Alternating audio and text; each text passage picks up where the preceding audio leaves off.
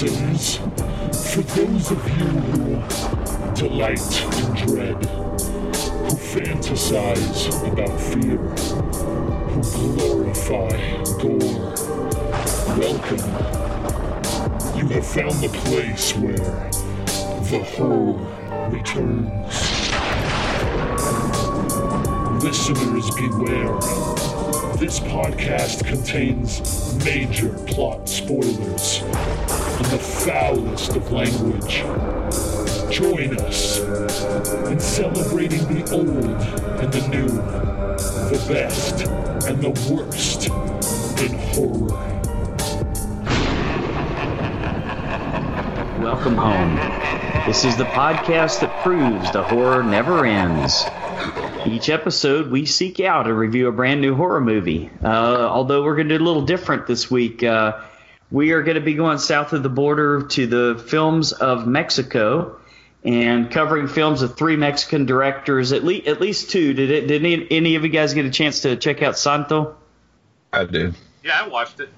All right. I sort of like breezed through it, so I have a little to say, but not a whole lot. That's how you play with those kind of movies. Yeah, I figured as much. you hit the nail right on the head, Pedro. We do include spoilers for the new film. Well, actually, we'll include spoilers for all the films because they've been out a while. Yeah, the newest one is from 2001. So if you haven't seen it, that's your fault. I mean, man, I'm telling you, we go back on this show. 1970, 72, and 2001, right, guys? Yes. Yeah. Right. Awesome. Yeah. All right, well, then I'll just get this out of the way, especially if you're a new listener to the show. The other thing that we may do from time to time is use a few four-letter words. This is a horror podcast, and horror movies do tend to be R-rated, so you can pretty much expect us to be too.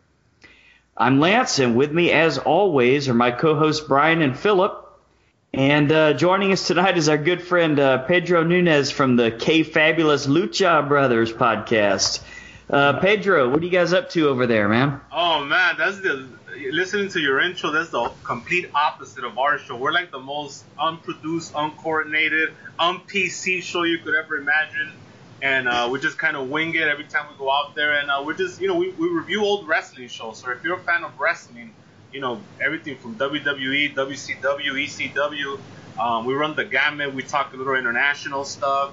Lucha, Japanese, give us a shot. We're different. The reason why we're a little bit more unconventional and un-PC is because there's thousands of podcasts that are, first of all, they got bigger budgets than we do. And I felt that if you can't compete with those kind of podcasts, we had to be different. So we see the humor side of wrestling, and we kind of joke around. I tend to get pretty hammered when I do those shows.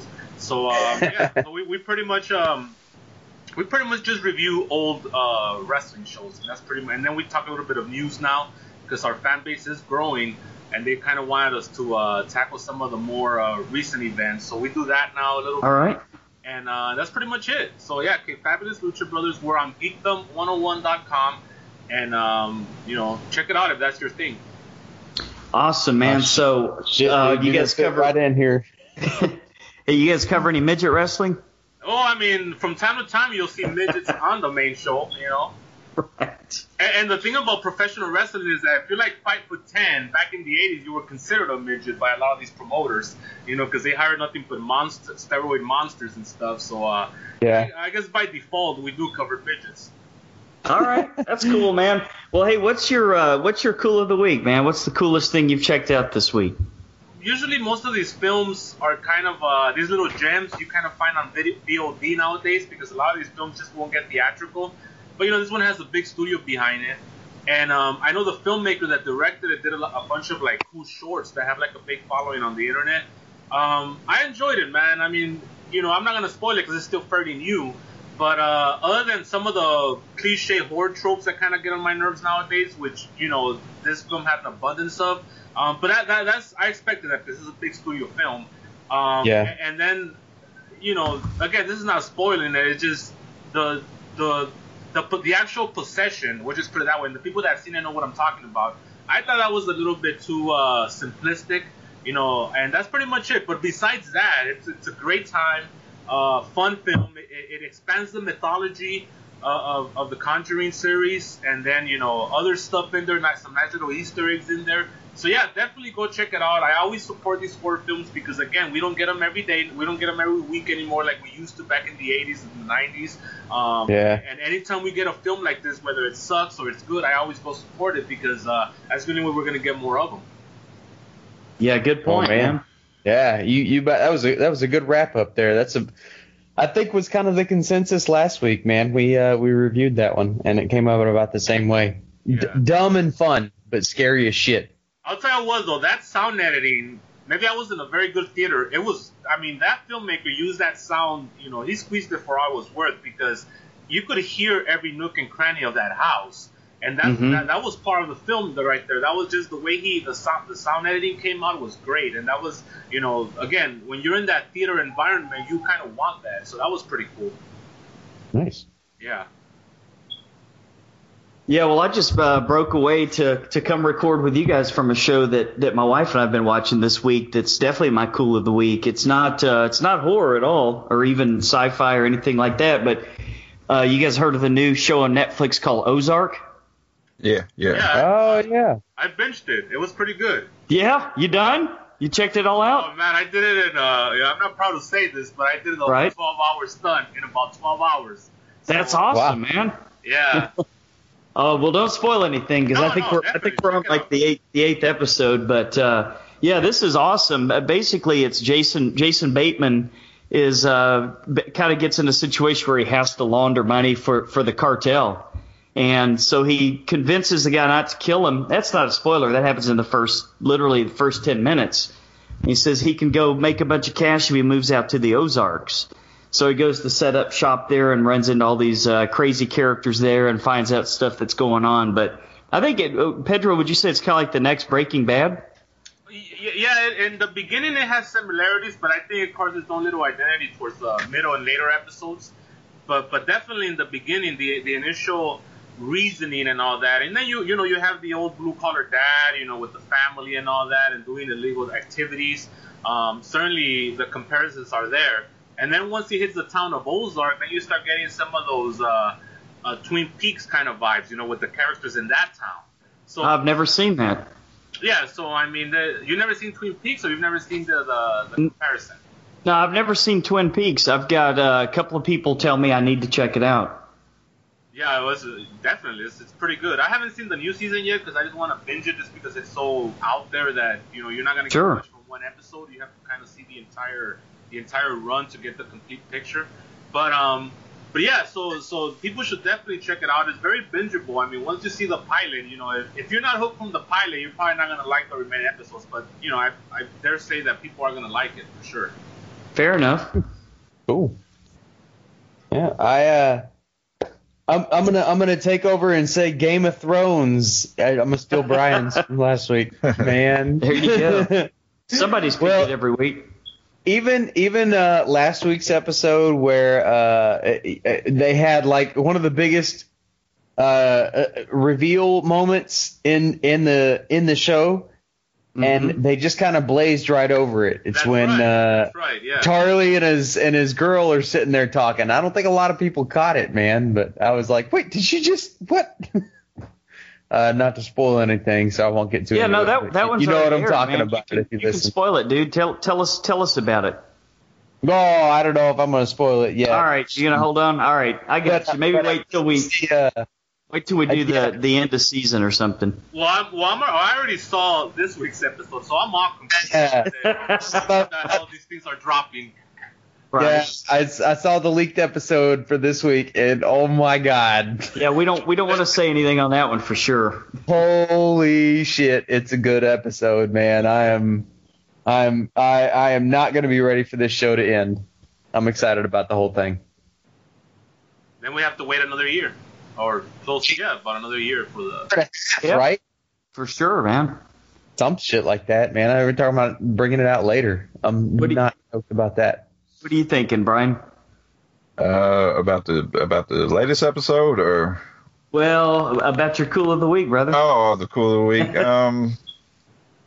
I checked out the first 2 episodes of Room 104, the new anthology show on HBO. The Duplass brothers, right? Yeah, it's pretty good. It's not horror. Each story is like kind of almost like a different genre. And not going to really spoil it either because it's a fairly new show. First episode has to do with a babysitter, and the second one has to do with a pizza delivery guy. And it's just like some crazy stories going on. And it's not like a setup for a porno movie. Well, the second episode kind of. I knew to fix a cop. Yeah, I was about to say a little bit on the pizza delivery one. Yeah. And you think they did that on purpose? Probably. And I'm already 6 episodes in on the Defenders that came out today. Oh, okay. Oh shit! I hadn't even started it. And so far it's pretty good. Iron Fist still sucks. No, I was hoping he'd be cool. Yeah, I mean he has moments where I'm kind of like, finally, you're doing something. Mm-hmm. But I'm completely not sold on the fight choreography when it comes to him. But it was cool to see all of them together. So yeah, though that's pretty much been my cool of the week. Apparently the next standalone movie is going to be an Obi-Wan Kenobi movie. No. Yeah. Our only hope. What do you think about that, Pedro?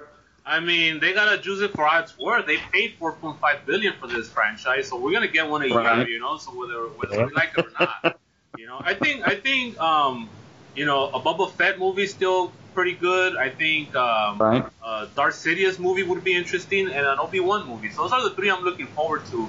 I mean, once you start hitting those 4th, 5th string characters, then I'm gonna be like, okay, we get it, But you know how it is. We're still gonna be there on opening day, like a bunch of fanboys, ready to, as they say in wrestling, ready to mark out for all the action. Yeah. Hey. Yeah. They hadn't done me wrong yet. Yeah. You're correct on the Boba Fett. That is in the pipeline. It's possible. They said they're speaking on possible movies after Obi-Wan is Boba Fett, Yoda, and Jabba the Hutt. Ooh, Yoda. Jabba the awesome. Hutt too. But you know what's interesting about all these films is that one of the things that made these characters so interesting in the original trilogy was their mystery, and Sure. The aura of you didn't really know them. You knew them, but you didn't really know them, And now it's almost like, obviously, with all these new films coming out, we're gonna see all these characters in a whole new light, And it could be good or it could be bad. I don't know yet, but I mean. Somebody like Jabba the Hutt, you kind of want him to remain in the shadows because he's so powerful, but how did he ascend to power? We don't know that, so stuff like that. So we'll see. I'm sure you play the percentage game, they're gonna have some turkeys eventually, but and until they get there, like I said, we're gonna be there all the way, Right. Probably the giant slug that doesn't speak English. I imagine that would be a turkey. That's probably not a great idea. Okay. Stephen King. Oh, go ahead. I don't want to step on your toes, Brian, but I don't know if you had this one on your notes because it's kind of breaking news. But we just lost Sonny Landham today. Yes, we did. Yeah. Yeah, he was. Talk about an alpha through and through. I mean, this guy was such a man. He was an old school man's man that when he did Predator. Now, keep in mind that Predator had all kinds of men's men, right? The entire cast, pretty much. They had to hire security to protect, to protect them from him. That's how crazy this guy was in real life. He was one of those Hollywood characters that don't really exist today, and the whole, PC world of social media. No, this guy was a crazy mother effer, And so, yeah, man, that's one of the stories that came out in the commentary of Predator. And I couldn't believe it until you do some more research. And yeah, this guy has such a temper that if somebody fucked with him, he was gonna go crazy on them. So they had to hire security. Now keep in mind, you had like Arnold. I wouldn't fuck with Arnold, or even like Jesse the Body Ventura, And somehow they had to protect those guys from him, from Sonny Landham. So it just goes to show you what kind of a character he was. And he had the best death in that movie too, by the way, because he faced that motherfucker head on. You know? Yeah, it was really sad because I didn't realize how sick he was, and I didn't even know he had like both legs amputated and was in a wheelchair. Oh wow. Yeah. I didn't know that either until I read it today. Yeah. Yeah, it was pretty crazy. So R.I.P. to Sonny. Right. Let's see. Where was I? Stephen King's It. I guess it's getting an IMAX release. Okay. Will you guys be seeing it in IMAX? Probably not. Probably not. I'll probably be seeing it on the cheap seats. I don't really see the big difference between IMAX and like normal shit. You know, like when I was a kid, I feel like IMAX was more of a like all around the fucking room thing. Yeah. And now IMAX is the screen is bigger and slightly curved, which, you know, if I'm going to a theater anyway, it's really not that much of a difference to me. Right. Yeah, it's something I can take it or leave it. It's not really. Yeah. Any of you guys going to get the movie pass for $9.95 a month? You hear about that? You know what? I used to have one. Yeah. When it was like $40. Yeah, no, I got it when it first came out, when it was like $19.99 or something. Yeah. And then they like raised the price to some ridiculous, like you said, like $30-$40. But now it's $9.95, and you can watch a movie every day for a month. That's a pretty good deal right there. I'm about to go on the website. I keep forgetting. Yeah, good luck. Good luck, man. I couldn't get the website to come up. It crashed. It crashed for a while. Yeah, I thought they shut it down. But I heard that AMC's already going to fight that, so we're already having the from the big wigs. And I have a feeling it ain't going to last very long, but if you could get it while it's there, then go ahead and get it and take advantage of it, because you can't beat that price point. Yeah, makes sense. Makes sense. Netflix wants to put everybody out of business, it seems like. They want, because they're the ones that are kind of pushing this. So, they want to kind of control the world. But then Disney came out of nowhere and said, well, fuck that's you, we're going to take our shit, we're going to start our own channel. So, right. You know, that's still developing there.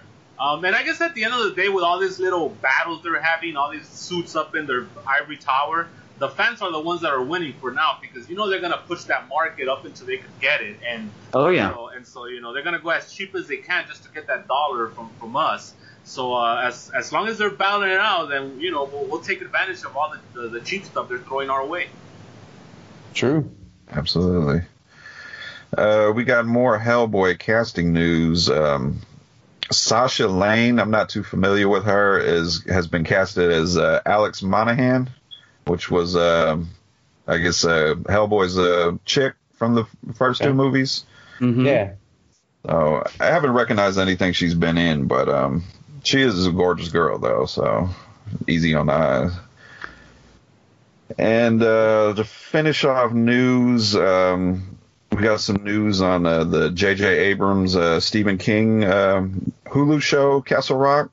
Mm-hmm. Scott Glenn has been casted as Alan Pangborn. Nice. The sheriff. Yeah, he was a character in Needful Things and The Dark Half. Oh, that's good. That's great casting, man. So still no release date on this, but it is going to be a 10-episode series on Hulu. Check it out. And the whole thing is gonna be like an anthology format, right? I believe so. Dude, I love those shows, man. I'm a sucker for those old anthology horror shows. Anytime I can buy them on DVD or Blu-ray, I always pick them up. So did you like Monsters, Pedro? Did you ever watch that? Of course, I bought the DVD, the 9 DVD set. Yeah, it came out. I love that. I have Tales from the Dark Side, Monster, Friday the 13th. The only one I haven't got is because they haven't released is the Nightmare on Elm Street series, because they've never released. Oh, Freddy's Nightmares or whatever. Right. And the cool thing about that is that, remember, the pilot episode of that series is the prequel to Nightmare on Elm Street 1. It tells you how he became Freddy, and Robert Englund actually plays Freddy. So I've never seen that before. That's crazy. Yeah. Where can you find it though? That's the problem, right? Well, if you go to the horror conventions, a lot of them sell the bootleg DVDs for like $30, and I've been thinking about picking them up. I should next time, but that's the only place that I know you could find them. They have some on YouTube, but they don't have the entire series. So, I don't know why it's never gotten a proper release. I don't know if there's rights issues involved or what, but But yeah, now don't get me wrong. I would say it's like any of these anthologies, right? It's like 80% of them suck, but then you got like that 20% that's just incredibly awesome that it's worth the 80% that suck to actually go through the entire run of these shows. So same thing with Freddy's Nightmares. Like most of them suck, especially as the later years when you know these networks started reducing the budget of these shows, and then you have like the old everything takes place in one room. You know that these anthologies seem to kind of trap themselves into in the later years. But those first few episodes are pretty good. Yeah, don't they show him on Robert Rodriguez's channel, El Rey? I've never seen him there, but you might be right. I think they might. Don't nobody quote me on that, but I think maybe late night they show him. Not positive though. Yeah, so we haven't had a good anthology since probably I think Fear Itself was the last one that was like mainstream, you know. That was pretty good. I liked a lot of those. Yeah, they were okay. They were on network TV, and then of course they were okay. I thought they were pretty good, man. I mean, for network TV, you know, there's a lot of things you're very restrictive on what you can do. But some of the stories were pretty damn original. Yeah, I'm with you, man. I like all the anthology stuff. I'll wade through the 80% bullshit to catch the good ones, you know? Yeah, exactly. And I believe that is all the news we have. All right. Well, you boys ready to take a little trip down to the trailer park? Brian, what's our first new trailer to talk about this week, man? We are going to talk about Temple, starring Logan Huffman, Brandon Sklenar, probably fucked that up, Natalia Warner, and directed by Michael Barrett. What did you guys think about Temple? I mean, go ahead. I'm sorry. Oh no, I was just gonna say I think it looks kind of cool, man. I don't really know what it's about, and it kind of didn't have my full attention while I was watching it, but it got it pretty quick, especially towards the end of the preview. I'm interested in it. Yeah, didn't do that much for me. What do you think, Pedro? Well, I mean, the trailer didn't really tell us much. I mean, they some chick is in love with temples. I get that, and then I guess her boyfriend has a book, and she wants to go to that temple, and then they have the stereotypical guy that knows everything, and he goes to the end of the book, and it's like it's not the beginning, it's the end, and there's nothing that changes, right? Right. So rather than the big warning sign, do not go. What do? Let's go to this temple where the creepy guy told us not to go, and so they end up going to this temple that looks like the Evil Dead, cabin set, and then that's it. That's where the trailer. Then it gets kind of mysterious from there, and the trailer kind of ends right there. So that's pretty much what we got out of it. Well, if people didn't do dumb things, we wouldn't have horror movies. That's right. That's a shirt right there, man. That's a shirt. Maybe we'll have to set up a table and sell those at Frightmare, Philip.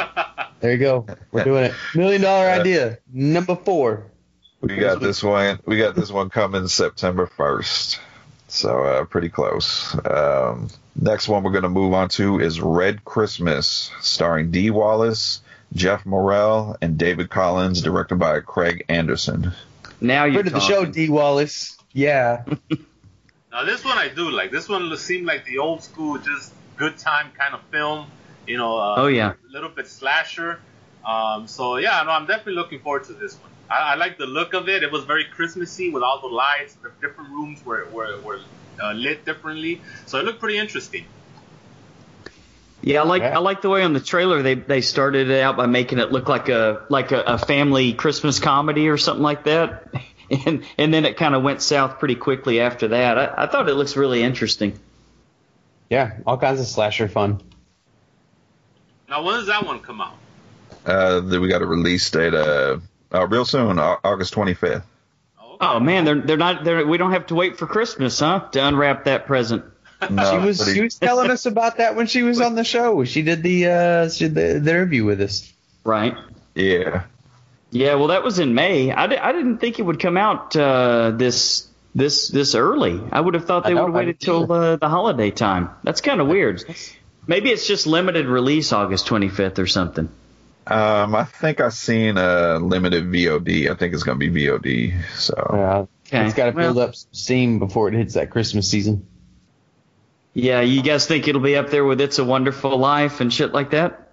Yeah, probably not.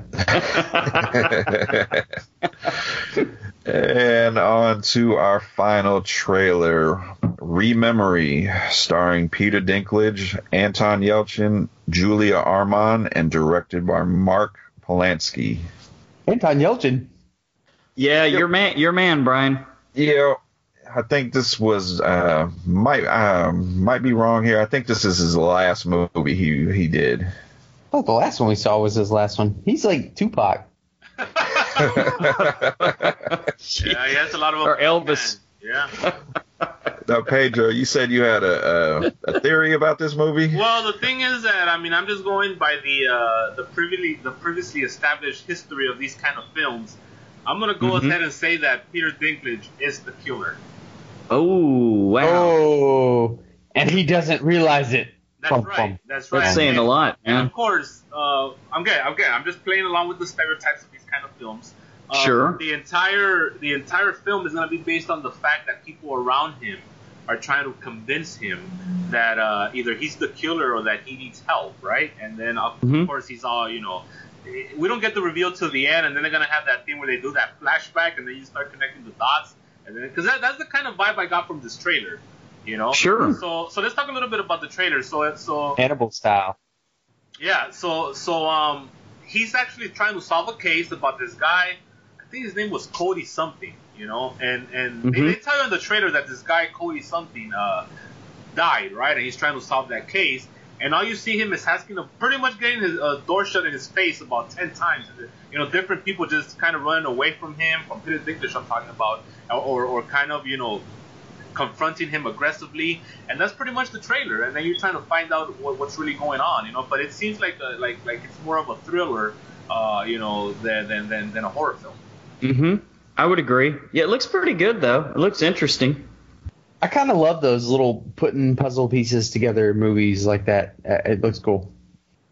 Yeah. But that ending I talked about is just so cliche. So I hope I'm 100% wrong because hopefully you are, man. 1,000 times already, Right. Yeah, but even if you're right, it's going to be decent. Now my thing about Peter Dinklage, they have to establish the fact that when he goes knocking on somebody's door, it's a little person, all right? So right. Somehow they got to do that thing where it's like, what the fuck? Because it's not every day that we're talking to little persons, It's kind of weird. Sure. Right. So that in itself is going to throw, it's going to be a mind fuck.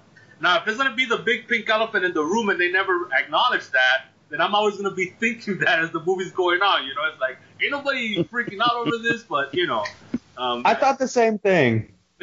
Yeah. Yeah. No, I totally agree with you because I was like, okay, so maybe they're gonna delve into maybe he's got like some, he had some like little person issues when he was a kid. Maybe somebody's making fun of him or something like just that. Get out of the way now. They have to get out of the way within the first 5 minutes. I mean, they have to address it, right? You can't just like pretend that he's like everybody else because he's not. Maybe that's why Anton's losing it in the trailer. Maybe he just had his ass whooped by him and he's losing it for that reason. Well, we'll find out here quickly. August 24th, we got a release date on that. Oh, wow. Yeah, right around the corner, man. For a while. We got a lot more movies to watch. Yeah. And that's our last trailer. All right, cool. We got any feedback this week, Philip? And what are your favorite non-American horror films? Don't necessarily have to be subtitled, but shoot us and tell us what you think. What should we cover? What do you guys think? Well, I think for you guys the main three should be Australia, because Australia has a lot of exploitation films to choose from. Obviously Japan, because Japan had a whole goddamn scene in the late 90s with the whole J-horror craze. Right. And then you have North Korea, which or South Korea, I should say. North Korea ain't producing. That's a real horror show. so they're also producing some quality stuff. So those are the three countries that I would choose if I was, I mean, you got the entire world, because even Spain has a lot of great films, but those are the three that I would go with. Cool. Nice. Yeah. I'm not mad at that at all. You're in good company, I think, with a lot of those. Yeah. Yeah. Okay, so Jack Falvey said you guys need to do a special on the Italian Gallos. Obviously, we I think that's brother. Wait, right there, brother. It's Giallo, okay? That was the nerd in me raging out on you right there, brother. Okay, well, good, because I have no idea how the hell to pronounce it. Yeah, everything I go in Spanish. Obviously, we all know Argento, but there are dozens of quality filmmakers in that area, that era. There's only one. There's Mario Bava and Dario Argento. Let's be real about it. But, that is a good topic. And I actually responded to that thread because I said on the Tenebrae Blu-ray, there's a great documentary, and it's a real documentary. I'm talking about it goes like an hour and a half. It's called Yellow Fever: The Rise and Fall of the Giallo film, and it's a great piece to watch if you want to learn more about that type of genre. So that is a great subject. Yeah, definitely. Yeah, it's not bad. Samantha Leonard says Moesco Island. What is that?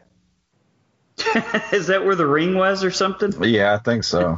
Okay. Was there more? How obscure can we get? Was there more that had to do with that island, or?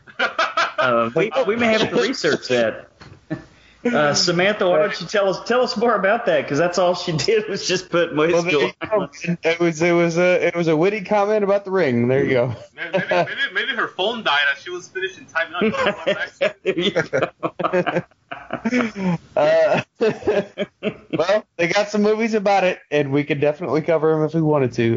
Patrick Lear says definitely Japan.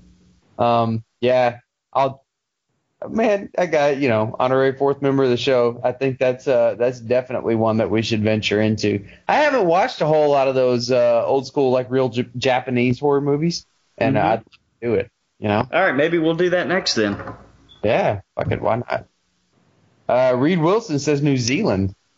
I don't know how many New Zealand films are out there, but I mean, I've heard a lot of Australian ones, but I'll totally check out. New Zealand has some great movies. Of course, that What We Do in the Shadows. What was the one about the girl that was under house arrest? You guys seen that one? The whole time, and the plot Housebound? twisted about. Yeah, Housebound. Plot twisted about 3 times in it. Yeah, that was pretty good, and it was kind of like a horror comedy thing. That was cool. Yeah, they're good at horror comedy. It seems like in New Zealand for some reason. I'm down with that. It was very quirky. It was different. I like it. Yeah, that seems to be their vibe. It's just quirky horror. Mm-hmm. Yeah. The other one about the heavy metal band, right, Pedro? Wasn't that a New Zealand movie? I can't think of the name of it. Deathgasm? Yeah. Yeah, there you go. Yeah, I believe so. Yeah. All right, I think we're onto something here. Jesse Bollinger says, my vote is movies from Japan. You could do the ultraviolet types like Battle Royale or Tokyo Gore Police. We've done Battle Royale, but I'll check out Tokyo Gore Police. Obviously, there's The Ring and the other ghost-type movies, even some of the crazier movies like Hell Driver or Vampire Women versus Frankenstein Women. All right. At least I think that's the title of that one. Oh, boy. Close enough. Santo could take them on. Right. There you go. Cynthia Talbot says Korean. Sean Pipes, whatever you do, don't ignore Korea. They got some classics like A Tale of Two Sisters, Red Eye, The Wailing, and countless others. Oh, man, I'm going to fuck up this name. B-E-D-E. How do you say that? Bede. Bede? Okay. Bede, Jermaine. Yeah. I would call him Bidet. Bidet. that person that I'm not going to start with the pronoun says Australia. Done. There you go.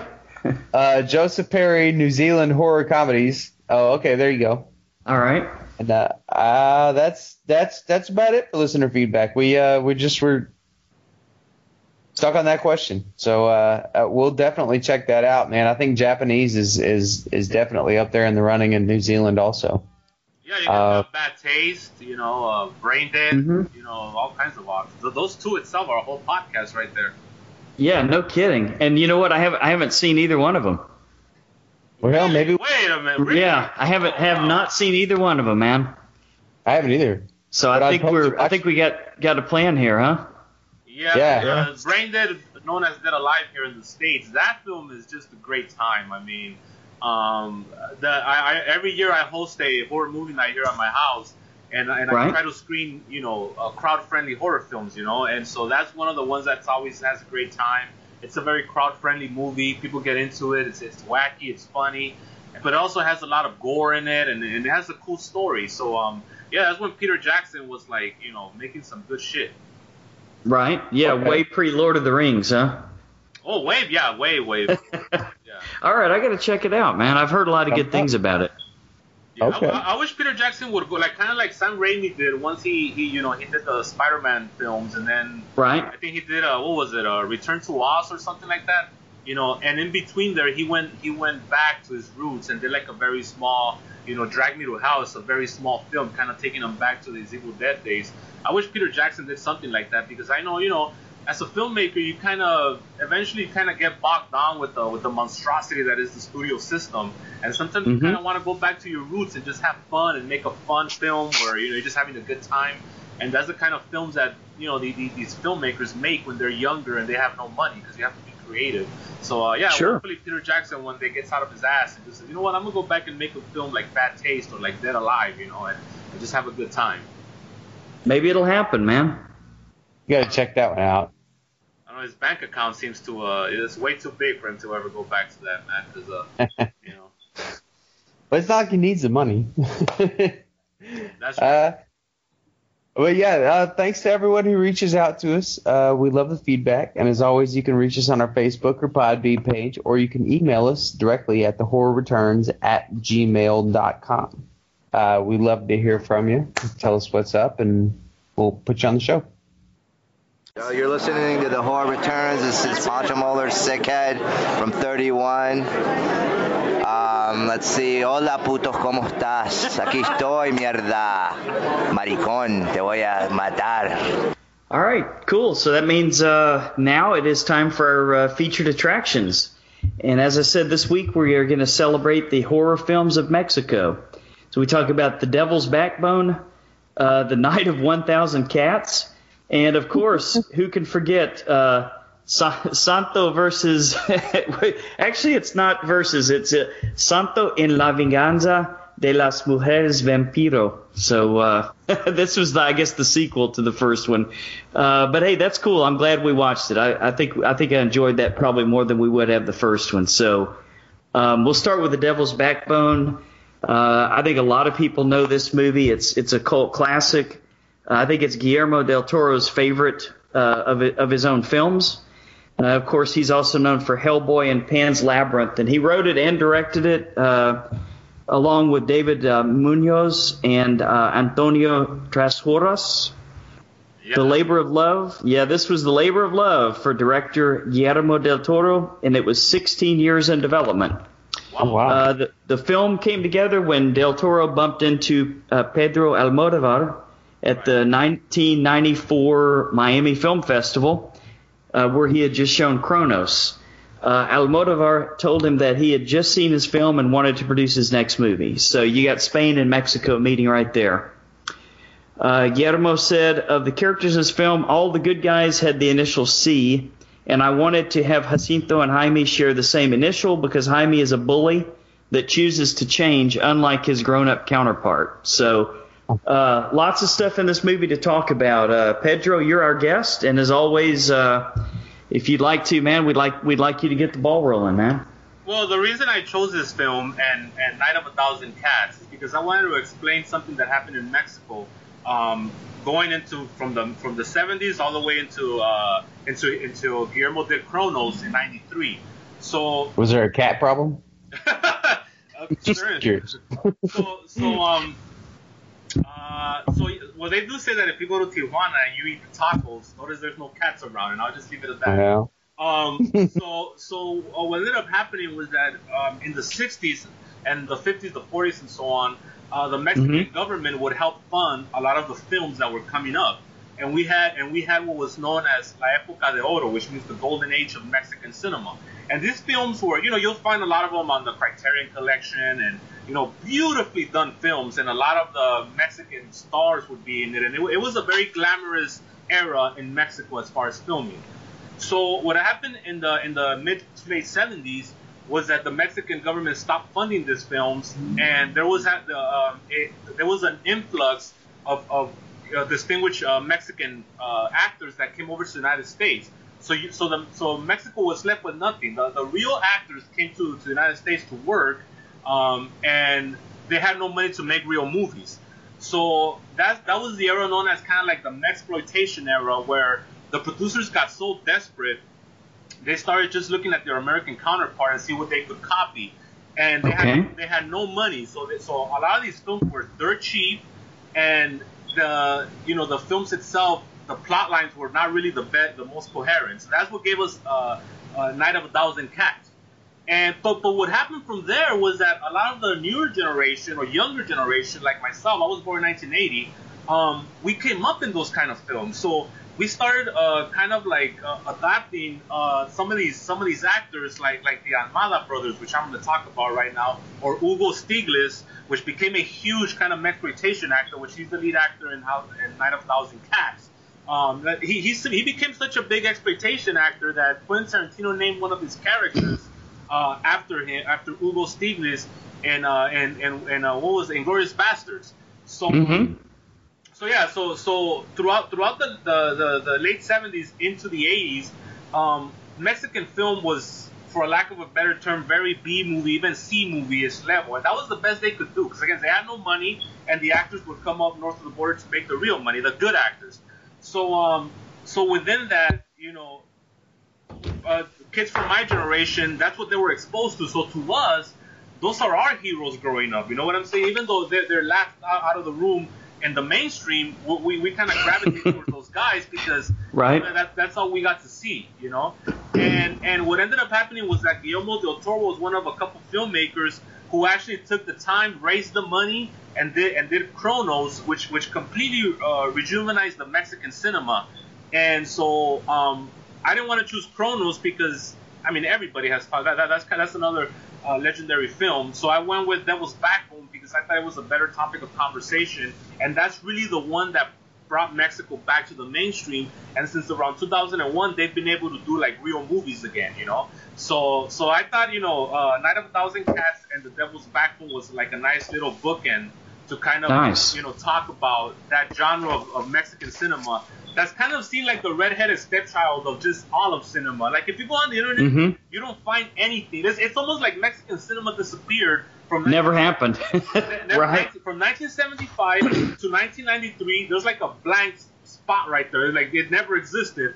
But that's BS because there's some goddamn good films during that time, and there was a lot of knockoffs. But at the same time, there was some good films, And again, there was a lot of actors that I'll get to a little later on that kind of became legends in Mexico, working that genre in the 80s. So now we have The Devil's Backbone. Like you said, that was Guillermo del Toro has said that's his labor of love. That's his most personal film, and I don't really know why, but that's how he writes. And one of the things about Mexican cinema is that, like anything, like when you guys do the Japan phase of this podcast or the Australian, we not only have to take the films we're watching into consideration, we got to take the culture into consideration. And so a lot of these films are based on the culture that they come from, So in Mexico and to a certain degree in Spain, kids are like, they're worshipped there. You do not mess with a child. In Mexico, they have something called Dia de los Niños, which means Kids Day. I think it's in April, and it's like a national holiday. And that's the day that we celebrate children. We just, we go out and we treat them to stuff. We take them to the fair, to the theater, whatever. It's all about the kid. That's cool. Sounds like my house every day of the week. Right. Because the thing about Mexico is that it's a very collectivist culture. It has a hierarchy, right? It has the head of household, which is the dad, and then you work your way down, and everybody in the family has a purpose. It's not an individualistic culture like the one in the United States where everybody's kind of main goal is to be independent.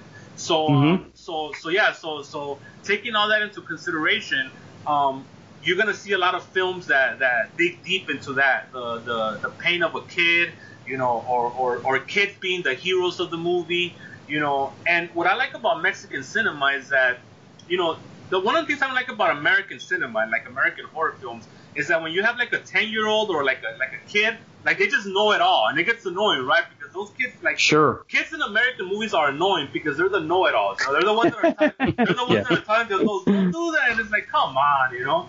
And so, in Mexico, you see the kid evolve to that stage. You see the kid kind of be a kid, and the situation kind of makes him wise, you know. And that's what happened here.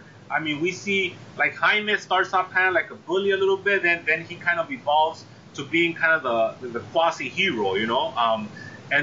So there's that, and then you have the big bully, which is Jacinto, and of course the Jacinto thing is there's little brother parallels there because again in Mexico it's all about the family unit, and what do a lot of families have? They have like, you know, the older brother always punking out the younger brother, and that gets very frustrating.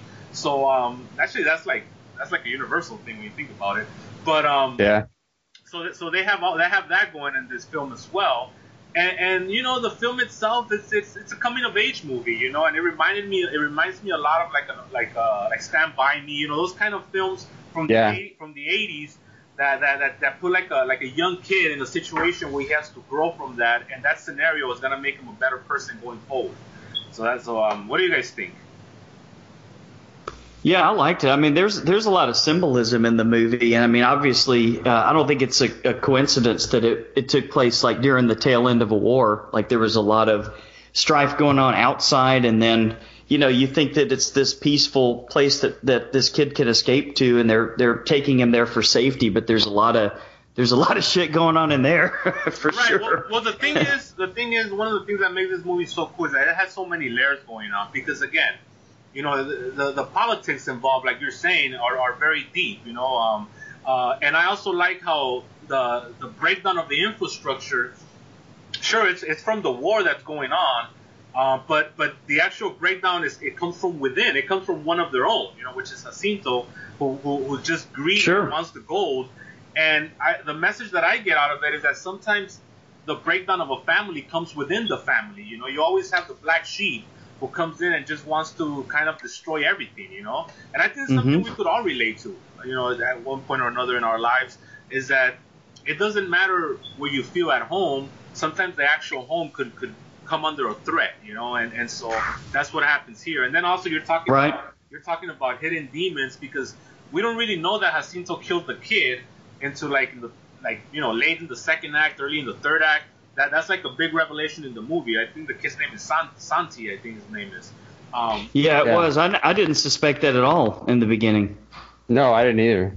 Well, the turn is very. Obviously, you know, when Jacinto shows up, you can't really read him one way or the other, and it's just like getting the onion, or the layers of his true motivations don't come in till like the middle of the movie, and then he just goes overboard, you know.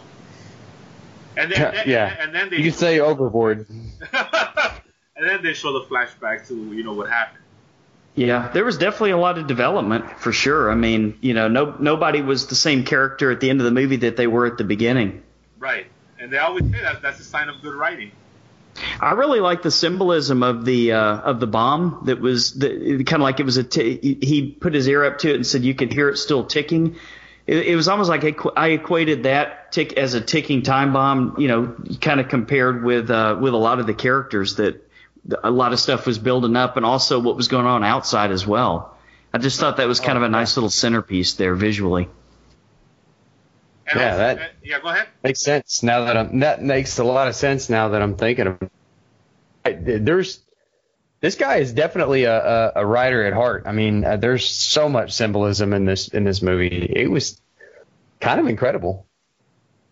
And another thing too is that, you know, the whole when the Dr. Casares dies, you know, who's the orphan doctor, it was pretty much the kind of like the head of household. You know, that's almost like saying, okay, now you have to grow up. You know, I'm talking about the kids, because I'm no longer here to protect you. You know. And I do love how he stands with them to the bitter end. He doesn't just, you know, he pretty much just dies because his heart, you know, he tries to kind of like be with them even though he knows he's dying, you know, and then eventually he just dies because, you know, he was injured with when he set off the explosion, you know. So I thought the scene where the doctor is saying goodbye to it was his wife, right? When she dies. I thought that was very heartwarming too. That was a very powerful scene, and because it lingers, like it's an actual scene.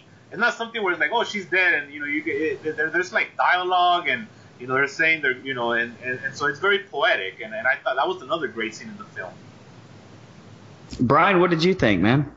Oh, this was probably out of the movies we're going to talk about my favorite one, and this is why I love doing this show, because I've never seen this movie before, and I haven't either. This was an excuse to watch it, and it was a great movie, and I really enjoyed the development of all the characters.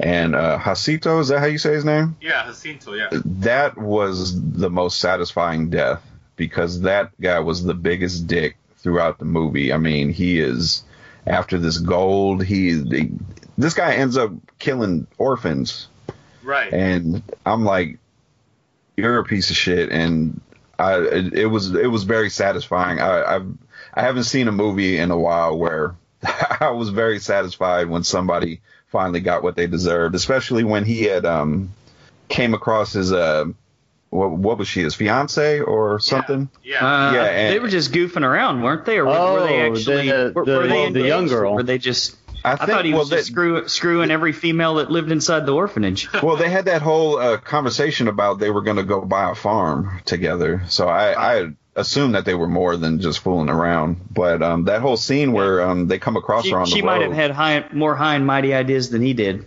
Yeah, the whole scene where they came across her on the road, and he's just basically like, apologize and get in the truck. And she's just like, no, I'm not scared of you. And then he stabs her. And I'm like, this guy is cold, and everything he gets, he deserves. And one thing I also want to say, I love the effect on Santi, how he had the blood just flowing out of his head, almost like he was, still underwater. And I really like that. That was going to be my comment. Let's talk about the fucking ghost, man. That was awesome. Yeah. They nailed that. Yeah, and this was 2001, so this was like 16 years ago. Yeah, that was creepy as shit. That was some Japanese horror stuff there. One of the things about Jacinto, and again, the best villains, you were talking about Game of Thrones earlier. I've always said this about like Cersei, like I know that like her being alive because of what she's gone through, it's worse than her being dead, right? Because you could tell, she lost all her kids, and she's going through a lot of emotional grief, and she's projecting that into the world, and that's why she's as evil as she is. Same thing with Jacinto, because you start to understand that he's also, he was also an orphan, and he also has gone through a lot of pain. And there's that great scene where he discovers the picture with his dad. And for a moment there, he becomes human again, right? And then he tells his crew of bandits, which we're gonna get to in a minute because they're kind of wacky themselves. He the way they kind of leave him high and dry with no warning was pretty funny. He finds those pictures, and again, as a storyteller, you kind of want to humanize the villain right towards the end, because when he dies, you have conflict, and I know like Breaking Bad did it with Gus as well, which was another great revelation. So the whole thing about a villain kind of being a shades of gray rather than all black, I like when they go that route, because you see Jacinto's pain as he remembers his dad in that picture, and then of course at the end when he dies, they show that picture again, kind of floating around the water or whatever. So he also has some character development himself. And, I have a quick question. The line about you're a prince with no kingdom, was there more to that, or because it was also written on one of the photos. If I don't know if I'm saying it correctly, but it was something on the lines of that. I remember it saying that, but I was kind of thinking the same thing. I mean, I think there's something to it. I'm sure there was. If he lingered on that, like you said, then there's something. Yeah. But again, these films, like any great film, they have to be watched more than once, and you get more. You get more of them as you watch them. So that was good. Okay. Although that guy was about as evil as they fucking come, man. As much as you can try to humanize him, that guy was a now here's douche nozzle. Here's the thing thing about, again, we're talking about differences in cultures. Like a film like that, because here in the United States, like everything's so taboo, right? Like children dying on screen, like we just don't do that. Whereas, well, we did. Well, never mind. Oh yeah. Within this genre, it's more acceptable than mainstream stuff. But, Sure. Yeah. But I just can't see a mainstream film. Like if they redid this in the United States, like you'll have like 30-year-olds playing the kids, because you can't have kids. Oh yeah. Right. Dying as a result of explosions and getting shot up. You just can't have that. It's just unacceptable here. That's true. There was a couple scenes where I was like, wow, I can't believe they went there. Yeah, but in Mexico and of course like in Japan, like with Battle Royale, those are kids killing each other. They're not adults playing kids, But again, it's the differences in culture, and that's one of the important things about covering different countries is you got to take that into consideration. And of course, a lot of the symbolism, if you're not from that country or you don't have, sometimes it's very hard to understand, And I have a lot of that going on when I watch a lot of these Asian films because a lot of it I don't understand. Like a film like Old Boy. Like I've watched it like 100 times and I'm still like I still don't quite know what's going on. I kind of get it, but it's a cultural thing, In their culture, they totally understand what's going on. And so same thing with these kind of films. There's all kind like the whole like in this film, like the whole religious symbolism too. I mean, Mexico is huge with religion and Catholic religion, and Oh yeah, for sure. So a lot of their films have a lot to do with that as well, So we also got to take into consideration when we watch films from cultures that we're not familiar with, that it's for the people that are within that culture that these films are made for. All right. This is a great film. I mean, it's a classic. I mean, it goes without saying. 16 years in the making, I mean, he put a lot of thought into it. I'm with you, man. This is one that bears watching again. I mean, I enjoyed it, but there's so much that I didn't totally get, or that I'm like, I kind of saw part of what they were trying to get across. But I think with every watching with one like this, you'll pick up more and more every time. Definitely. Well, and he goes into so much detail with all the symbolism, like you were talking about. I mean, to pick all that up, yeah, you'd have to watch it 10 times. Yeah, it's almost as deep as a Santo movie, It's I don't know. Yeah. it's as deep as like a great American novel, Right. Oh, absolutely. Like it's a work. It's kind of a work of art. It was really good. I enjoyed it. Yeah, I think that's the last time we're gonna talk on this show about any kind of symbolism. Everything, the other two films is like what you get, All right. A cat flying 20 feet in the air is just a cat flying 20 feet in the air because they just want. It's from a fun era, though. They just want to exploit that, All right, you guys ready for scores, or anybody else have anything else to say about this one? I Well, think we're ready. I think I didn't say real fast. I think a great companion piece to this one, and another one of Del Toro's personal films is Pan's Labyrinth. I think. Yes. Great movie. Pan's Great Labyrinth movie. will hit you in the heart just as much as this one will, and it's the same thing. There's a lot of dualism going on and a lot of symbolism, and so it's another film that you could watch 1,000 times and get something different every time you watch it. So, I mean, I'm not a big fan of Del Toro anymore because I didn't like Crimson's Peak at all. I liked it, man. I really liked it. Did you? It was. I know I'm in the minority, but I liked this. it. This is probably totally off subject, but why did they cast Charlie Hunnam to play an American in a movie set in England? In England? Good question. Well, the question should be, why do they cast him in anything? Because he's not a very good actor, and he's stamped with Jax. He's always going to be Jax. Sure. He'll never not be Jax. So whenever we're watching him, we're watching Jax try to play another actor, another performance. Yeah. And it's just weird, Yeah. Right. But, all right. Yeah, but anyway, so yeah, Pacific Rim I didn't really care for. Hellboy 2 was pretty good, and the list goes on. But anyways, keep on going. Okay, Brian, what did you what did you think about the other Del Toro movies? Like, what's your favorite? Is this your favorite now of everything you've seen? You know what? I'm probably gonna have to reevaluate it now because this is up there. This is I don't own it, but this is definitely one I'm gonna add to my collection. So remember, I think he also did Mimic too. If you're a fan of Mimic. Yeah. Not a big fan of that one. Yeah. I also like. I believe, in my opinion, he did the best Blade movie. Oh yeah, Blade 2. Oh yeah, for sure. Yeah, I like the Hellboy movies. Crimson Peak, I was not a fan of, and I don't know if he directed it. What was the one? Don't Be Afraid of the Dark, or yeah, he didn't direct it. He produced it, but I don't like that one. Yeah, and he also produced Mama too, which I didn't like either. You didn't like that one? I liked Mama.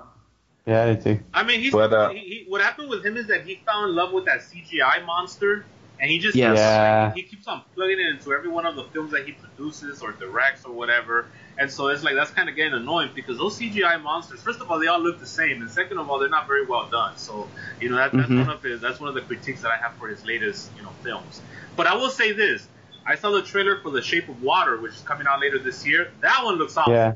That one looks really good. It's like it's back to old Del Toro. Well, maybe it is like you were talking about earlier. Getting back to basics again. Yeah. So that's about a girl that from the trailer I gather it's about this weird creature from the Black Lagoon-like monster that's somehow in a basement or in a lab or something. And this girl's kind of down there, kind of like trying to take care of them, and then they kind of fall in love, and shenanigans ensue from there. It looks pretty good. I really like the trailer. Yeah, it does. It does. Even shenanigans. All right. So for Devil's Backbone, on a scale of 1 to 10, Pedro, what do you give it, man? I give it a 9, man. That's a great film. Wow, pretty high. but not only because of as a great film. Remember, the whole point of this film is that it's not only a great film in itself. It also gave the entire Mexican cinema a kick in the ass too, because from there, producers were getting financing because people saw there was talent in Mexican filmmakers. So all of a sudden, we had an influx of money coming into the country, and filmmakers were able to reestablish the genre. And that's when we got like Amores Perros, which is another classic film. Sure. And so we had started seeing like real movies again that got like critically acclaimed. And you could argue, but I would dare say that films like The Devil's Backbone and Guillermo del Toro had a lot to do with it. So that's why this is a 9 on 10. The only reason I don't give it a 10 because a 10, of course, is a perfect movie, and it's not to the fault of The Devil's Backbone. It's just a perfect movie is a perfect movie. And that's very. I like to be very picky with that because that's very rare. That's a movie that has to oh my god, So a 9 is as good as it's gonna get, and so that's what I give The Devil's Backbone. Yeah, 9 is excellent, man. 9 is excellent. Yeah. I'm going to give it a 7.5. I thought there were a couple of slow spots in it. It could have something to do with the fact that they were just throwing so much at me, and I'd never seen it before. And I think on a second viewing, I will raise that.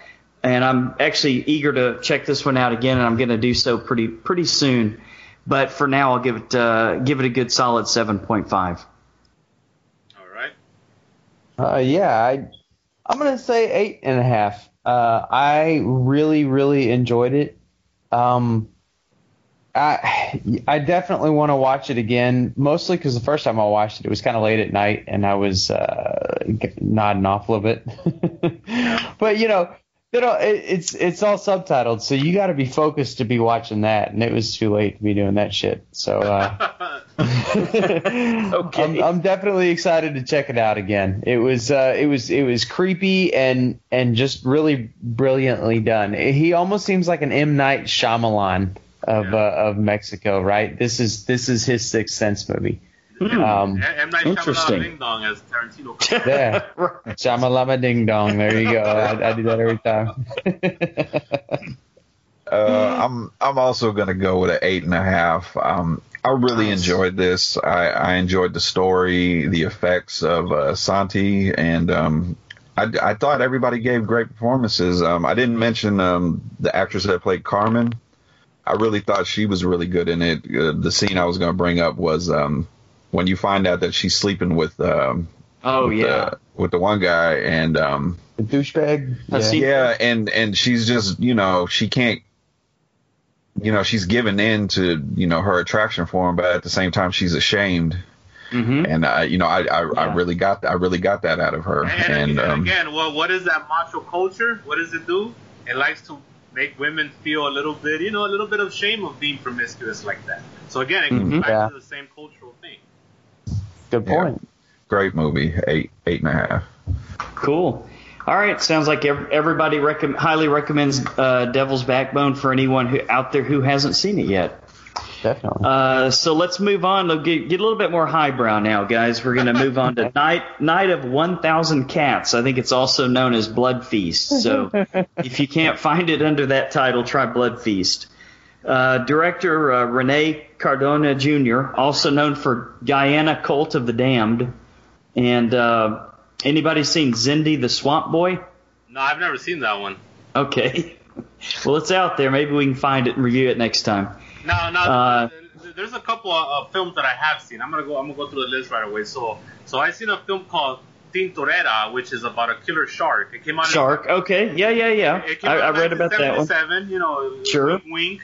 What came out a couple years prior to that. So again, Tintorera is about Hugo Stiglitz. He's also in this one, and he's also a Playboy millionaire figure. But this was about sharks. So him and another cultural icon from this era called Andres Garcia, they just go around getting women and screwing them on a boat.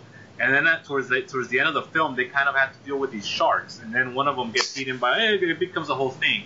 The only thing about this film, and then it turns into a Terminator. The only reason why I stopped myself was because I don't want to spoil it. Like anybody's actually gonna go and fucking track down Tintorera, right? But I didn't want to spoil it, so I caught myself. But one of the things that has been criticized about this film is that they actually the violence on the sharks is real. I've heard about this. Yes, I heard about this. Much like the cats here, that's a real abuse with the cats as well. They don't get really abused except for that one scene where he launches one cat over. I don't know. I think listen. I've owned cats that I did that to before. They'll land off sometimes. He does try to drown one. Oh, that's right. He does.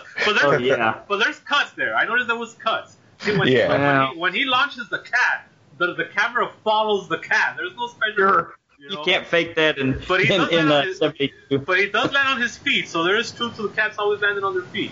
No.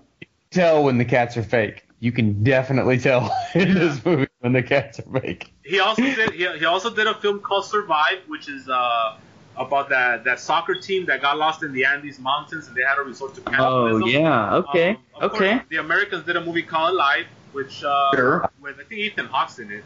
And I don't like that movie for the simple fact that their facial hair never grows in the film Alive. They're always trimmed. Their hair stays trim and they're nice and shaved, and I'm like, you're stranded for months. But anyway, that's besides the point. Oh boy. But in Survive, it's more of an exploitation film where it's all about the cannibalism, Whereas in reality, that was only the last couple of days where they had to resort to that. So Survive just exploits the fact that this team of survivors in the Andes Mountains had to resort to cannibalism. So it's pretty much it. Then there's one film that's really, really good that I want to recommend that's actually scary. It's called The Bermuda Triangle. It came out in 1978. Now, this film's awesome. It also stars Hugo Stiglitz, Andres Garcia, and it has a great cast. And this film, it's about a family that go on a cruise ship. So it's a cast of characters. There's about 10 of them on this boat. And they go into the Bermuda Triangle. And this little girl finds a doll. It's just a doll floating in the ocean. Yeah, she finds a doll floating in the ocean. And she wants, the captain to pick it up. And the captain brings it up board. And once that doll comes on board, shit starts going down. But the scares are really good. I think what helps it too is that the film is very low budget, and as we know from watching exploitation films of the 80s, when a film is low budget, it enhances the creepiness factor because of the fact that they didn't really have enough money to look real pretty, right? Overly produced. So that's a really good film. It's a really scary movie, and just I do recommend The Bermuda Triangle. Bermuda Triangle, okay. Yeah. Some Annabelle shit. That's right. And so hopefully it's on YouTube. Maybe it is on YouTube. A lot of these films are on YouTube. And then, of course, in 1972, like you said, he did Night of 1,000 Cats, a.k.a. Blood Feast. And that's the one we're going to talk about right now. Well, you want to go first? Yeah. So this film, again, I wanted to do the little sandwich between when films start getting money and critical acclaim, and then the shit like this film, all right. So this is one of the. Oh, come on. I mean, it is what it is. But this is one of the first films where, you know, it was just like, we got a couple grand here. What could we do with it? Let's just fucking have a serial killer go around sleeping with women and then just feeding them to his cats. You know, that's essentially what. I don't know. We got all these cats in the backyard. We got to do something with them. Let's make a movie, right? Yeah, they did help the population of cats. You know. So the movie's pretty much, there's nothing to say. It's about this guy Uglu Stiglitz. He's kind of a playboy millionaire. He runs around in this wacky looking helicopter that's straight out of the 70s, you know, with the glass casing all around it and stuff, and you only see this kind of helicopters in one era, the 70s. That's it. Yeah. They weren't there in the 60s and they weren't there in the 80s. They were just in the 70s. Yeah. Fucking Bruce Lee movie. And the thing is, I guess because the rotors were getting too loud, like every time he's cruising in his chopper, they throw this weird fucking like tempo, you know, stock music and stuff, you know. I like that music. Yeah, I do too. It's wacky to kind of overdub the sound of the helicopter. And pretty much what he does is he'll go around, he'll pick up a girl. Sometimes they're married. He'll screw them, and then he'll feed them to his cats. Wash ring or not. Or, you know, that's how he does. Right. And so they do try to tell a weird backstory that's never kind of. He has one nightmare. That his only character development in this entire movie is one nightmare that he had when he was a kid. Some cat attacked him, and then he wakes up in a cold sweat, and that's all we get from him. Like, we don't know. That's the backstory. And then he's got like this butler or like, you know, guy that like Eagle. Drogo. Yeah, Drogo. Who, like, we don't know why he's with him. But he's like, that's like his manservant. Right. And so he kind of helps him. And then the catchphrase of this film, you hear it about 10 times, is "The cats are hungry." Once you hear the line "The cats are hungry," you know the bitch is gonna die. You know what I'm saying? Somebody's going down. It's on now. That's his little code word. He looks at Grogo or whatever. He tells him the cats are hungry, and bam, you know. Because remember, some girls he does like more than others. So he's in conflict a couple of times. He's like, wait a minute, this one it might work out. I might want to keep this one. But then when he looks at Grogo and tells him the cats are hungry, that's the code word. She didn't pass the grade after all. So she's going to the cats. So, and then he has this weird fixation where he likes to keep the heads of the women in a jar, like the governor in The Walking Dead and shit. So So that's another thing that, you know, maybe Robert Kirkman or whatever that guy's name is got from this. Maybe he saw this film and that was his idea. But no, I'm sure he did. So it gets tedious after a while because it's like you're just watching a vignette of the same shit but with different women. Except there's one woman that he actually does like that Grogo decides to kill on his own. And he kind of lets her go. And then I think he tells Grogu, I think this is the one or something. He tells not to touch her. I forget. And then Grogu's like, well, fuck that. And then he goes and kills her with some shears. And then he brings her back to his master like a dumb animal. And I think that pisses off Hugo Stiglitz because that's why he kills Grogu. That's what I'm trying to. Right, that was the end of him. Yeah. So then he plays. This is where it gets wacky. So he decides to play chess with Grogu. That's where it gets wacky. It hadn't been up to that point. And he beats Grogu. Or does Grogu beat him? I forget. He beats him. He finally beats him. No, he beats the shit out of Grogu. You think that dude can play chess? Yeah. I gotta know what a chessboard looks like. Oh, man? He beats Grogu, and then Grogu looks at the cats, and then he takes a fucking swan dive right into the cat pit, and that's the end of Grogu. And then what ends up happening? Go out, man. What ends up happening is that towards the end, he meets another woman, and they're in the pool together, and there's another little character development. He starts getting philosophical, and he's like, life is about we were born to die. And then he has he has this big old wine glass for some reason throughout the movie. Right. Sure. Oversized I was wondering about that. But then she pours an inch of it in there, and then that's it. Into a fishbowl. Yeah. Wine glass the size of your head, and you've got just an inch of 2 wine. ounces. But so he starts telling her in the pool like how like life is about being born to die and this, that, or the other thing. And then he decides, fuck it, the cats are hungry. Except this time, because girl goes dead, he kind of struggles with her. And the cats find their way out of their pit, and they're hungry. So he trips, and they attack him, and they kill him. And that's the end of the movie. kind of a Ramsey Bolton moment, huh? Yeah, that's a good call. See, this movie's influenced everything that's out right now, guys. That's right. It's a masterpiece. No, I really liked it. I really had a really fun time with this movie because I didn't know what to expect, and just some of the fucking outrageous shit that they put in here. And I mean, it really, like the scenes when they were inside of the castle that he was in. I guess he inherited or something like that. It reminded me of a Universal Monsters movie, and I really got a cool vibe from that. Yeah, I really enjoyed the scenes in the castle. I liked the way that everything kind of looked like old school horror movie, man.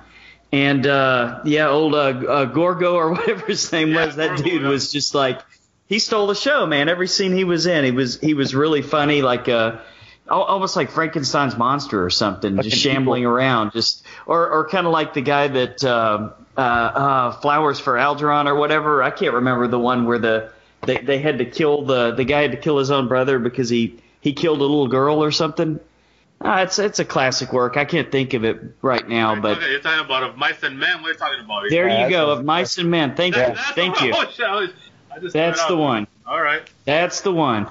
So I got that feeling from him. He kind of reminded me of that brother. But yeah, I mean, the look, man, the chicks were really hot. You had the dancing girl by the pool. You had the married lady that was really hot looking. Oh, she was that first one. You gotta admit this dude, man, he could get the ladies, and he wasn't afraid to get turned down either. If he rode that helicopter and somebody just kind of shook their head like, nah, not this time, I'm not coming with you, he just shrugged and off to the next woman, man. That's that machismo to the 11th degree, right? That's right. Women are indisposable. There's a lot of them. We don't have to worry about one. That's what Mexico's telling us right there. I'm telling you right now, I had a blast watching this movie. Yeah, the married one is the worst person ever. Because you got that scene where the doctor comes over to the castle to use the phone, and she's like, "That's okay. I left my daughter home alone. I should get back." Like, you are the worst. I was like, what are you doing here? It was dumb before you had a kid left home alone. No, and the thing was that this poor Hugo Stiglitz was left off blue ball, and he's like, fuck it, the cats are still hungry, get the doctor in here, And the poor doctor ended up taking her place. Let me go down into this dingy dungeon with this creepy dude that I just met. Why the fuck not? Yeah, there was so many warning signs. No, and then another one of those T-shirt one-liners that he's not only are the cats hungry, he also likes to tell the women, "I'm gonna take you someplace where only 2 people have ever been." Yeah. He also used that line a couple times. And then after he killed Gordo, he was like, "I'm going to take you to show you someplace where one person has only seen."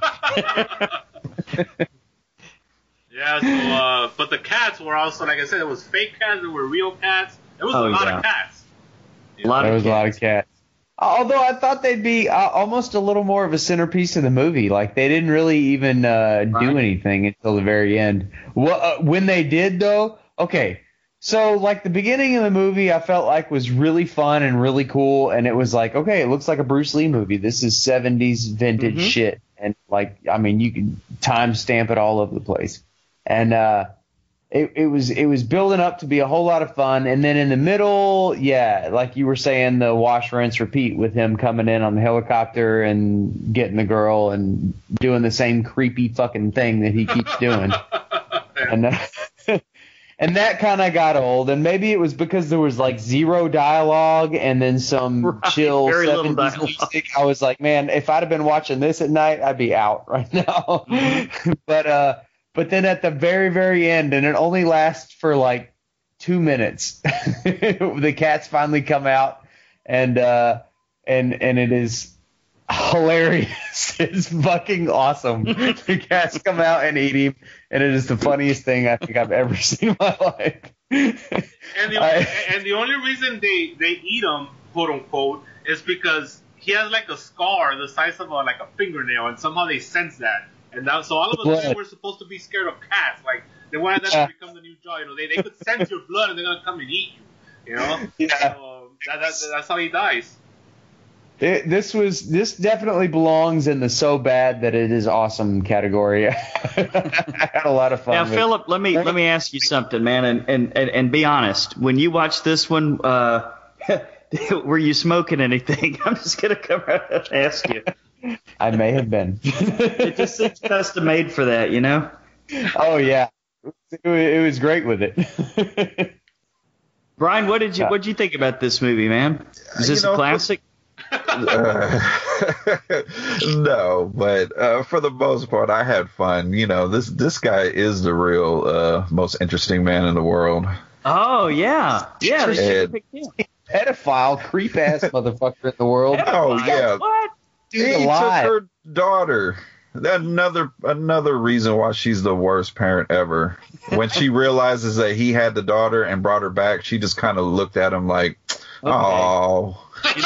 In his defense, he brought her back safe and sound. He wasn't a pedophile, Philip. Doctor that just showed up is taking my daughter. Yeah, You think he made the little to get the attention of the mother? You think he made the little girl go up that horrible rope ladder that he kept dropping down that everybody's supposed to climb up? That's a good question. But for the most part, I thought, you know, it does fall in that it's so, you know, it's so bad it's good. Right. I thought for the most part it was, you know. There's a lot of movies during this time that fall into that category, by the way, and there's some better ones too that are even more fun. Another reason why I chose this film is, again, Mexican cinema was totally erased from this era, so these films are very difficult to find. I've been able to kind of make a collection on my own through getting them on YouTube and, you know, going out to the quote-unquote black market and buying bootleg copies. I have quite a collection that way. But none of these films are ever released on DVD. They sure as hell ain't gonna be on Blu-ray. So it makes it hard to kind of tell people what to watch, you know. And sure. But Hugo Stiglitz is the staple of this era. You see him everywhere. And the funny thing about him is that it doesn't matter how old he gets. He looks exactly the same. He always wears the glasses with the beard and the fedora hat and tries to be Mr. Cool. Sometimes he pulls it off, sometimes he doesn't. But yeah, that character never changes, you know. It's always the same guy, just in different movies. Right. And if you have Amazon Prime, this one is free on Amazon Prime Video, by the way. Yeah, I have it. That's how I watched it, and it was awesome. I mean, you still see all the little watermarks on the film and everything. So it wasn't a perfect picture. Yeah, I guess that's how it's filmed. You know, yeah, it's like I said, it's time stamped.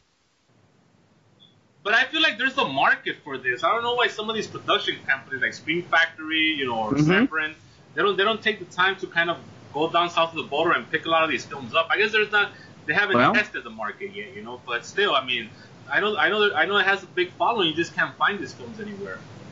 Hey, maybe somebody needs to do it.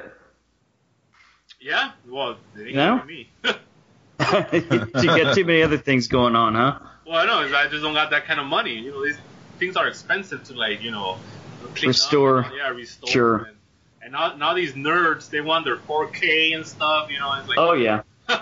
You know. Could you even imagine this movie in 4K?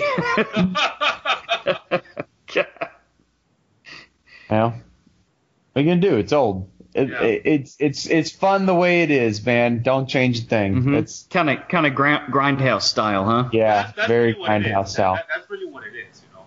Sure. And to be fair, the United States around this time was doing the same shit with the whole, you know, 42nd True. Street, you know, the Times Square, you know, thing with the films and those B movies. This is the same shit. Yeah, I think it was more of a subgenre though here, right? Weren't you saying during this time frame these were considered like the mainstream, you know, quote unquote horror movies in Mexico? That's right. Yeah, and here in the United States, the grindhouse scene was definitely a niche. Sure. You know? Okay. Yeah, fun movie, guys. I loved it. Who wants to? Well, I guess Pedro, you went first. What's your score, man?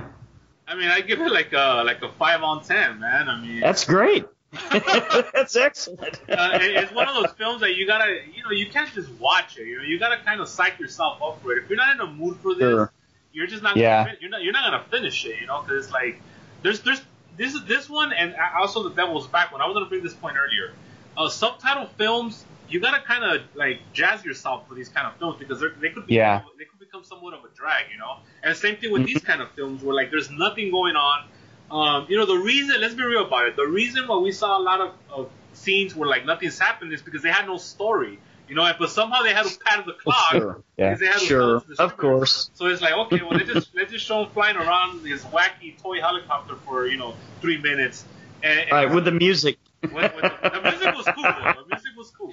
Well, yeah, kind of. I imagine they spent a whole lot of the budget on renting a helicopter for a day, and they were like, "We rented the motherfucker. We're gonna use it." Yeah. It might have been the same scene over and over. We just didn't pick up on it. I'm pretty sure it was. I think it probably was. I'm going to go higher on this one, man. I give it a 6. I had a lot of fun watching this movie. All right. Yeah, I completely agree with you. I'm gonna give it a 6. It was it definitely belongs in So Bad It's Good. It was super funny. I loved it. I'm gonna meet you guys in the middle. I'm gonna go 5.5. All right. This is definitely, like you said earlier, So Bad It's Good, and I think everybody should just check it out. Yeah. Although there was a part in the middle when I was like, oh my god, I can't watch this anymore. But then it picked back up. I do love the fact that it's like the old saying goes, like Roger Corman used to say, when the monster's dead, the movie's over. There's nothing left to say. Roll the credits. They took that literally here because when he's dead, it's over. The movie it's done. Yeah. Literally dies, credits roll up, movie's over, go home. There ain't no bullshitting at the end. There ain't none of that shit. Yep. I agree. Movie's over. That's how it used to be back in the day. Yeah, she jumps in the car and books it. And that's it. We don't know if she crashes down the street. We don't know. We don't know if this guy had a twin brother that has another castle up the road, and she probably walked in there. We don't know any of that shit. He's dead, and roll the credits. Didn't come home to find her daughter dead or anything. We don't know. Roll the credits. All right, so you guys ready to move on to some wrestling? Yeah.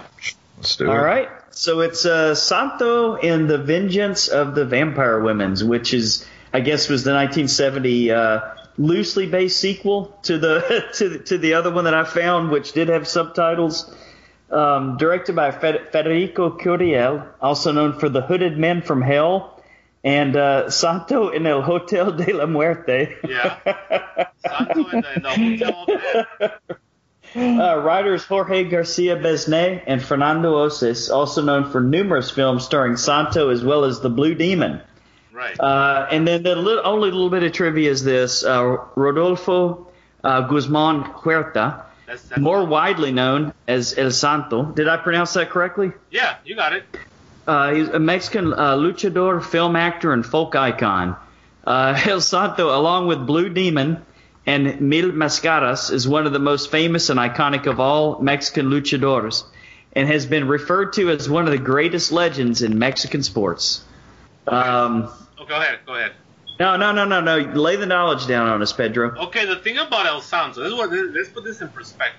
The guy's a goddamn cultural icon and national treasure in Mexico, right? Like, I don't think I could equate that to the United States here. Like people always say, well, is he the equivalent of Hulk Hogan? No, because Hulk Hogan, even though some people know him, even if they don't follow wrestling, this guy is an institution in Mexico. Everybody knows who El Santo is.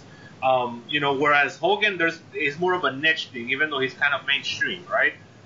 So there is no equivalent in America to what Santo represents in Mexico. The guy, again, he's a national treasure over there. There's statues of him, and Really? Right, yeah. And also there's the day that he died in 1984. I forget the date, but that day is like celebrated. Like that was El Santo Day, And of course, there's nothing to be taken too serious. Like everything is done tongue in cheek. But he's still celebrated in Mexico. Like it's a big deal. Like Elvis.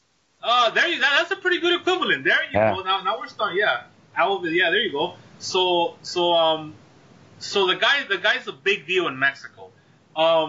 yeah, like I say, he started wrestling, and then he didn't want to do movies in the beginning.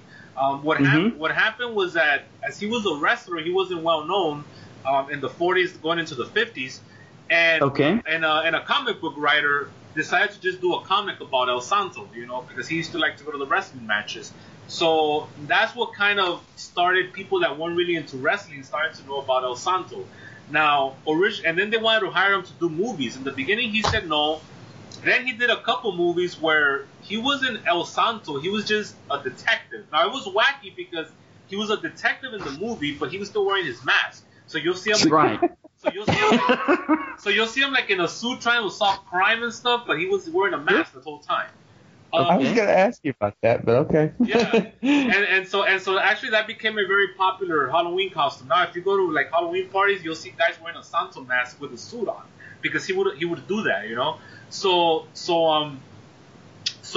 he said, okay, fine, I'll do a couple movies. And again, he wasn't even the main character, but he started building up steam. And then one of the producers in Mexico decided to make El Santo versus the Zombies, and that was his first film where he was the lead. And that film blew up, and from there, he kind of became the B-movie icon, where he was wrestling but also making movies. And, the culture in Mexico ate it up. They started going to his movies, and he became a big deal. And I think he did something like 48 films he did total. Okay, well, let me ask you this, Pedro. The first movie, the zombie movie, how long after Night of the Living Dead did that come out, would you say? Just a year or two or a couple of years? I think it was a couple of years, yeah. Okay. So I'm just kind of curious if that was actually, you know what? I think that was way before, like 62. Is it possible that this dude came up with the zombie idea first? I don't want to say that because a lot of these films were renamed years later, and that's kind of the hard to say. That's right. That's kind of the names that we've adopted since because what happened is that a lot of these films were lost, through the time, and they didn't get rediscovered. So he really blew up with film like number 10 or 11 or something like that. Sure. So then all of a sudden it's like, oh my God, this guy's a draw. He's making money. Let's go ahead and get his earlier films, repackage them, and then bring them out there. So it could be that Santo versus the Zombies didn't really come when it came out. It probably was around 69. Where that was around the Night of the Living Dead craze. But even Night of the Living Dead with the zombie thing, they didn't even popularize that. I think like White Zombie was the first one that really did that. So Yeah, that was way before, wasn't it? Yeah. So the zombie. Yeah, but they were all like voodoo zombies before Night of the Living Dead. That's right. That's when they were like, I'm gonna eat you, zombies. I'd like to go back and watch this one then and see how they were portrayed.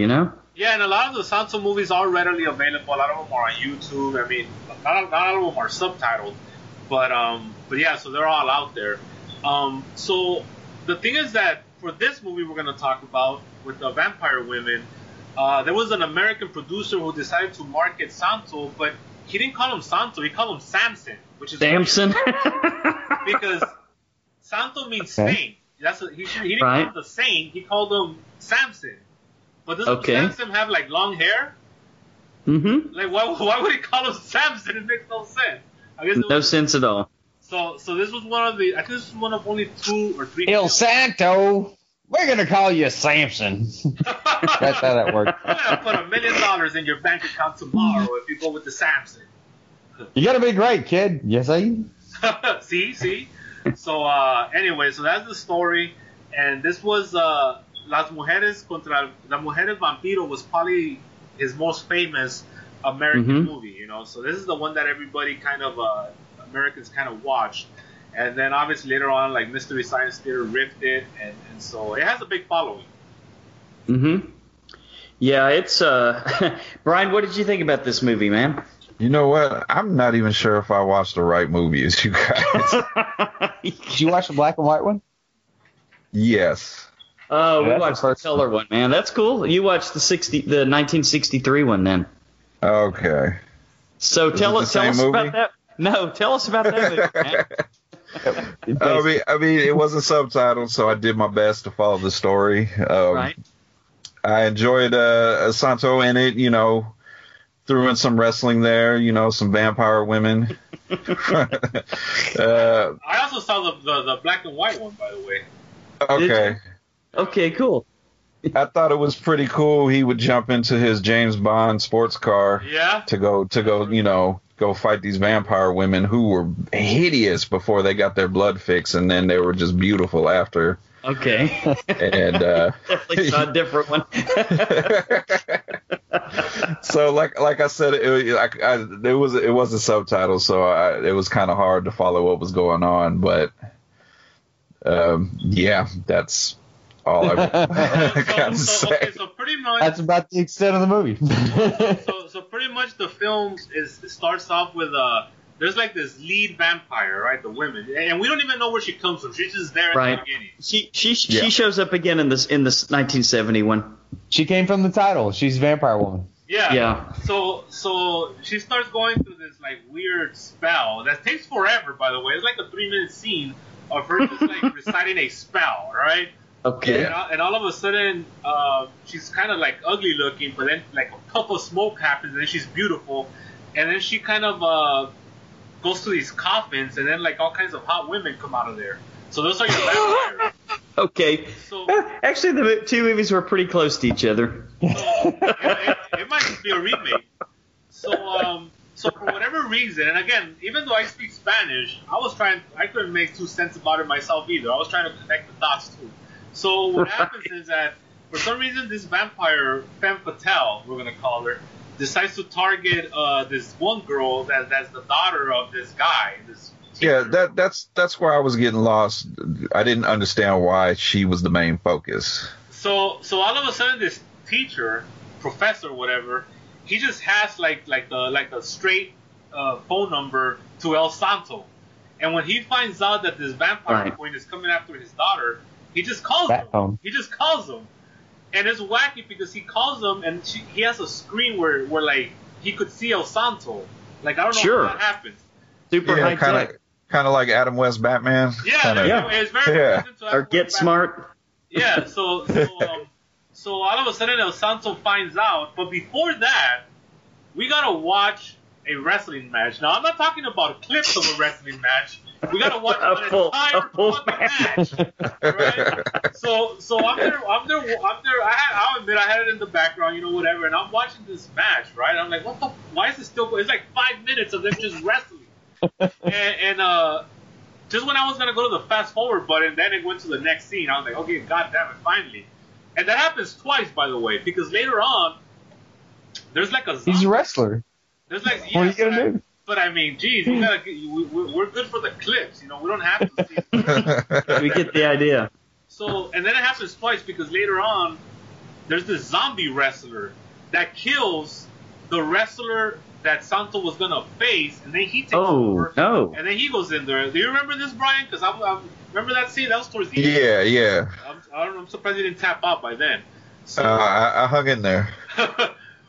So then that's another match we gotta see for about 5 minutes because the zombie wrestler is trying to kill him, and Santo doesn't even his corner tells him, "Is this guy trying to kill you?"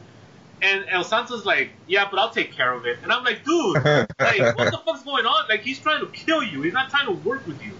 And so he does, to his credit, he does take care of him because he's El Santo.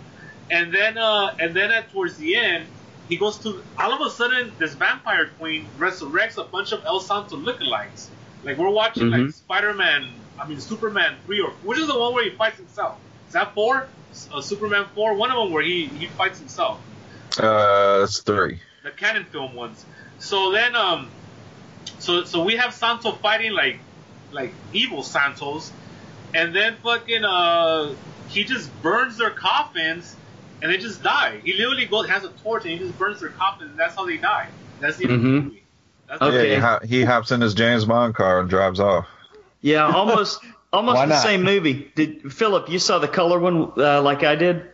I didn't have time to watch the whole thing, so I skimmed through it real quick. Well, but man, I actually got stuck kind of halfway through, like when he's in the middle of a wrestling match, which I was actually watching, by the way. I was too. It was pretty interesting. and then he's the vampire chick is like channeling him through her mind, And it was a really interesting scene. Yeah, I not in English, not subtitled. I had no idea what the hell they were saying, but it was really interesting. I got kind of stuck. I think it was probably better than the cat movie. Yeah, I can tell you the only difference I think between this one and the 63 one is that they brought her back, the main vampire lady. They brought her back from the dead. She was basically just a husk, and they would go out to a strip. Yeah, it's like a strip club or kind of like a go-go dancer club. And that part was kind of neat to watch. But they would pick up a chick from there and like go into the back room with her like they're going to do a happy ending type thing, and then they'd knock her out cold and take her and the mad scientist would take all of her fresh blood and infuse it with the with the old husk of the lead vampire, and that brought her back to life.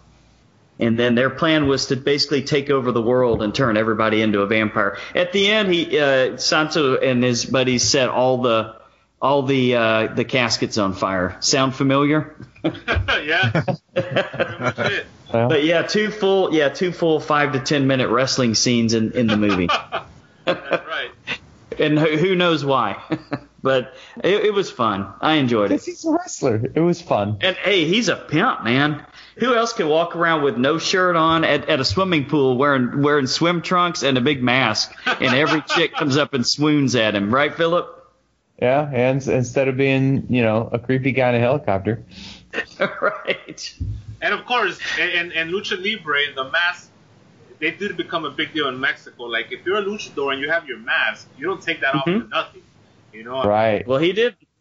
He didn't. Even to the day he died, I think they buried him with his mask. Wow. And of course, later on, like you said, Blue Demon came out as his sidekick. Mil Mascaras came out later. So they really tried, they found their golden goose, and they tried to get more wrestlers involved because people were actually going to watch these films. So they tried to, incorporate more wrestlers because they felt that was the key, And later on, they became classic movies. If you're into the horror genre, the thing about Mexico is that if you're in the horror genre, you think of Mexican horror, you think of these kind of films because that's the kind of impression they left in the culture. Yeah, well, definitely a lot of fun. What would you guys rate it? The one you guys saw, the 63 version. I would go 6 on it because it did have some interesting parts.